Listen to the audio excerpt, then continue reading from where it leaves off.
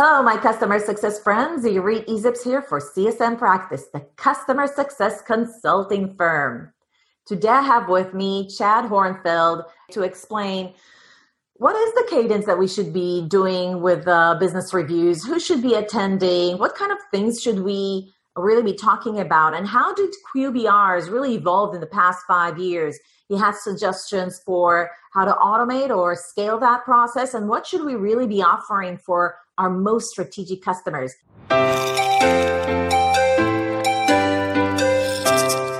Hi, Chad. Nice to have you join the show. Nice to be here. Thank you for having me. Chad, can you tell folks that's watching the videos who you are, what you do, where you work, what makes you an authority on QBRs? I've been in customer success for 15 plus years. So I've started as a customer success manager and then moved into leadership. We were doing QBRs for a long time, many different formats of those, and have seen them evolve into many different forms over the years.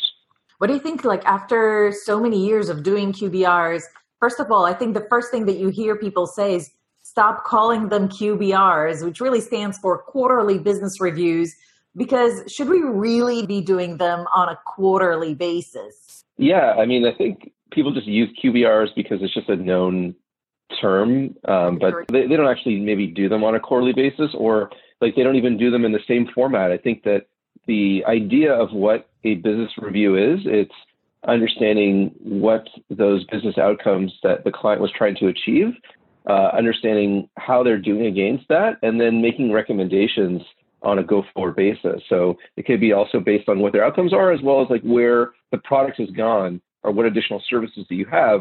And then again, like coming to some sort of, okay, here are some things that you can do. So it should be thought-provoking, it should be challenging, and it's something that just helps to bridge that gap between the client and the product or service, because if you don't do that, as I think we all know, they tend to like go the opposite way. It's almost like this gravitational force that pushes the client and vendor away if there isn't that connection that brings them together. And that's kind of what the idea of a QBR does. What do you think about customer success teams that have slides about how many support tickets were opened and closed?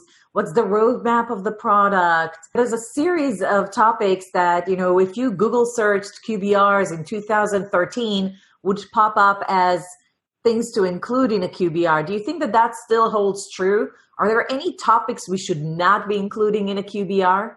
Yeah, I mean, I would stay away from how many issues that you've had, like anything to do with like issues and too tactical. I think that's not very helpful in terms of, product roadmap things. I mean, the other thing too is that in the past, I think what these QBRs represented is a performance review is like for, an employee. It's like one of the only times that you would like sit down and give them feedback, where we know that there's so many other different channels and so many other different ways of providing that information. So for example, with the roadmap stuff, many clients have like in-app, they're providing roadmap information in-app and, product updates and things like that. We all know that, our customers maybe not read certain things. So it gives you a good opportunity. I mean, I think at the end of the day, like you want to understand what the customer wants and what they're trying to achieve and what they're looking for. And also thinking about the audience as well. And then that can determine what you actually include in these business reviews, but try and think about the end goal. Like what's the goal of it? And the goal should be to show them that, hey, you've achieved this, and here's something else that you could be working towards. So, and that way, like it keeps that at a higher level rather than, down to that tactical level. Like I definitely don't think that you'd focus on support items unless, it's like me, a customer, where we have a support platform. To that degree, if we do push the envelope and feature those business reviews to focus on the business goals, the outcomes that they can achieve, and additional value that we can bring, who do we really need to have in the room? Is it the person, our point of contact that we typically deal with to address any questions and just on a daily basis or a weekly basis interact with if it's a strategic customer? Or do we need other people in the room for that purpose? I mean, it all depends on your product and how, how large that client is and things like that. Like, and I think that's where the way that QBRs have changed over time, where in the past it was like, well, let's just do the same thing for all of our customers, which is obviously not something that's scalable. But to your specific question, if with your largest clients, you'll probably have like different types of reviews as well. Like you may have a component of a QBR that includes executives at the highest level, and then you may have other components that deal with other kind of different aspects, and maybe they're more on a more tactical level. If you had to kind of sum it up, what I've typically recommended is if you have that fairly large client, and you're obviously going to want to have the person that's directly involved making the decision, you want to front load all of the executive items and make sure that you have a summary, make sure that you have those value points. And that way you kind of give them the out and say, okay, like you can go away now. I've given you and I've made clear, here's how you're performing in terms of like what to do next. If you're interested, you can stay, and you're more than welcome. What we're going to get to next is we're going to talk about what is those next things that we could potentially work on. And that kind of maybe dovetails into a success plan, which could be a second component of the business review. However you're doing this, you really need to make sure that in a meeting or it's through some other communication that the value of your particular product is driven home to the right stakeholder. Right. How long does a QBR call typically takes in your world? Is it a 2-hour meeting and has like multiple sections, or do you actually schedule that follow-up phase in a separate call? Do you have any recommendations around that? Yeah, it depends. Like, you have some of your largest clients, like you could literally have like a 2-day QBR. Like it could be a multi-day session because you're going on site. First of all, there's prep ahead of time. So you may have sent them questions ahead of time. You're getting data. It's kind of going back and forth.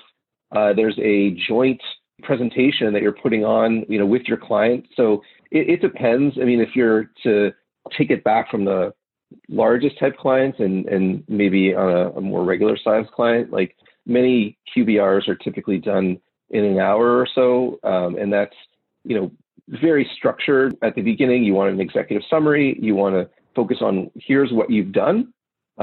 Here's the value that it's provided based on what you've described as what you were trying to achieve. You may have some additional points in terms of here's where the product is going, and really like have a discussion there as part of it. That's what you should be trying to strive for, so that you're learning, and then have hopefully a few follow-ups. Either there's direct recommendations or there's a follow-up discussion.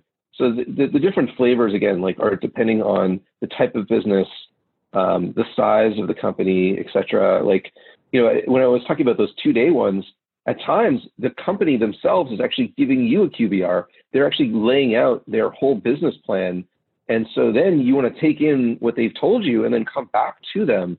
What we do is we go on site and we actually watch how our clients are using their products. So we bake that in as part of the business review. And then we learn what potential ways that we can help them there. And then that kind of gets kind of factored into what we produce as a review. So, and then you can kind of scale it down even further to the lower end of the market, where we're, doing at times, I haven't done it where I'm currently a customer, but I would like to. You're really doing like a data pull. Usually it's automated, that says, okay, here's the areas that you're doing well. Here, and you can kind of blend it into a few outcomes that you may have learned about at the implementation phase, and then use things like benchmark data, like here's how you're performing against similar clients to you. Here's some, canned recommendations.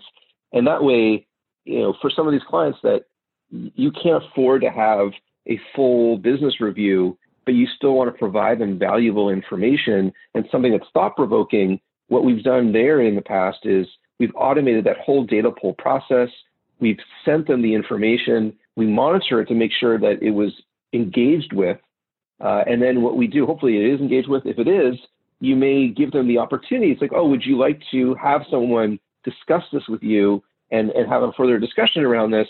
They can opt into that and use something like a Calendly or something like that, or Mixmax. They can schedule it in your appointment on your calendar. And that way you're taking more of a many-to-one approach So maybe you don't have a designated CSM. So that's some of the things that where I've seen QBRs evolve using automated data, like using that sort of many-to-one approach. And that way, you're not necessarily like scheduling a 2-day event with a client, which is not going to be possible if your ARR is a lot lower. Okay, so you feel like you can fully automate QBRs or make them a full 2-day session with lots of prep ahead of time. If you had to give the viewers a sort of like framework for how to choose the cadence and the level of resources and energy you put into these, what would you say some of the criteria that you use in order to decide those kind of things, like the how often are you going to do that? Is it really going to be quarterly? Do you need them once a year, or are you going to be fully automated? Yeah, it's a good question. Like it depends on some of the other things that you might be doing as part of your customer journey. So as an example, like if you have some sort of tooling that's set up that tells you like, hey, here's a problem, maybe their usage is lower in these key areas that are deemed of high value, and you have something that's telling you that there's a problem there, then you don't necessarily have to rely as much on the QBR because you have those right things that are in place that can tell you that there's those problems there. So there's a lot of dependencies there. I know some other products where they don't have a lot of visibility. So just to understand, you schedule the QBRs when you see that there's an issue with usage trends? No. So what I'm saying there is that you have some situations where you don't have a lot of visibility into your usage data. So the only way that you're going to actually understand how the client is performing is some sort of business review. In those circumstances, you may have to have a more frequent business review. But if you have those other detectors of potential issues that can tell you and then maybe serve up either automated content or let the CSM know that there's a potential issue, then that there's a different engagement schedule that you have. As I was mentioning, a lot of companies like the QBRs are one of the ways that they just understand, like, is this client doing well or not? Because they don't have any other way of monitoring that. So that can determine the cadence. And again, like a lot of times people will, CS organizations will just decide, well, this segment's getting this cadence and this segment's getting that cadence. I mean, the other thing is you have to take it from the customer's perspective. What would be beneficial for them to be aware of things that they could maybe improve on or their value that they're getting, what would be that right cadence? And again, like you have to look at resourcing and things like that. Because if it was up to a CSM, we would do them more frequently. I think it typically comes down to how difficult it is to do a QBR and how much time they have based on their other commitments. Okay, so if you have 7,000 customer base, yes. Do you really do more QBRs for those that are hurting versus those that are healthy? That's what I'm getting from it. So can you just be a little bit more specific? If you did have 7,000 customers. Because I think that the approach that you said, honestly, it's like if you have 50 customers, yes, do more for the ones you think are more in need and do less for the ones that maybe don't really need it. There's self-serve, they're healthy, they might not be needing as much touch points.